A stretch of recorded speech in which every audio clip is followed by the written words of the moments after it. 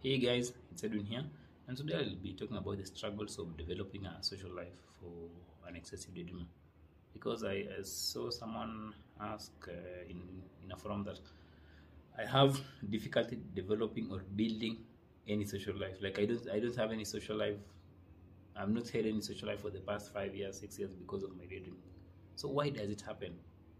Like how does it really happen? How does it really escalate to lack of any social life at all? Like the only social life you might have as a daydreamer or as a compulsive daydreamer is just relationships or social life in your imaginary world. Of course, the first aspect to consider is time management, because something about daydreaming is it consumes much of your time. You might take 3 hours, 6 hours in a day daydreaming. And something about also building a social life is time. Let's say if I want to build a social life, I have to go out and meet people. I just can't stay here. I have to go out and meet people. I have to go out and interact with people.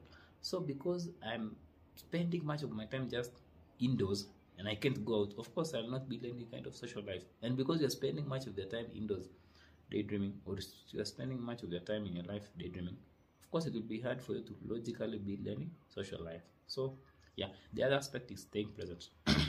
Actually, relationships is about listening to someone, sharing, and expressing. So, because you can't really focus when someone is talking to you, because your mind is drifting to this other world, or you can't focus for a long period of time, people will start feeling that you're not listening to them. And when people start feeling you're not listening to them, people will start shying away from you, or you'll also start shying away from them because you feel that you're not there for them as a friend, you're not there for them as a sibling. So what happens? Of course, your social life will be ruined. The other aspect is withdrawal. As an excessive daydream, actually, you will have the tendency of withdrawing from social situations because you feel that you can't really build connections with them, because social connections sometimes can be so demanding. You might get rejected, someone might overstep on your boundaries, someone might manipulate you, but on the other side also, some other people may support you, some other people may listen to you, some other people may care for you or show some love for you. So it has both these two sides.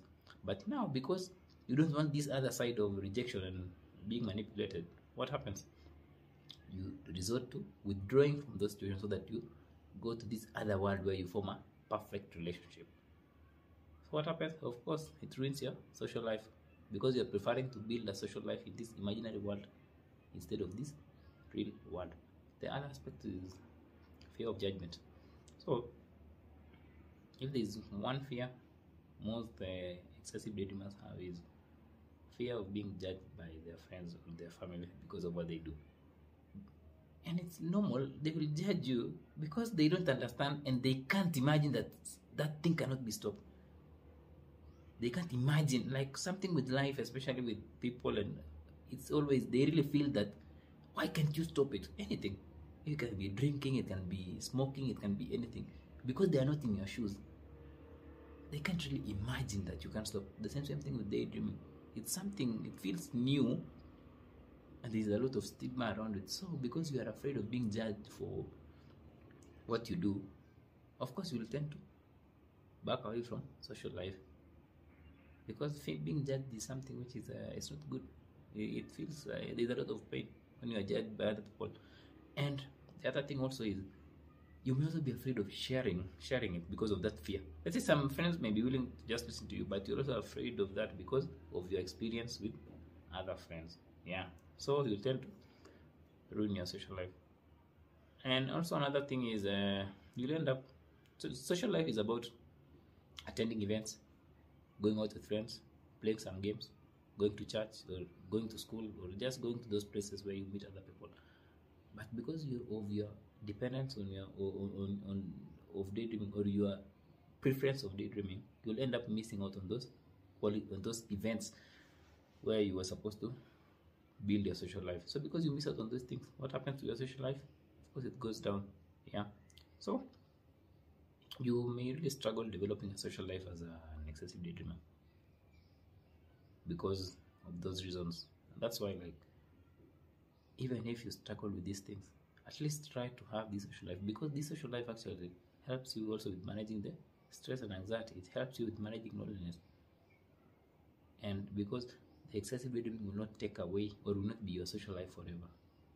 Yes, you might build friends there, or you might also build friends online, but real life connections, like human face to face connections, is always the best kind of connections because of the intimacy and just that level of that feeling of love.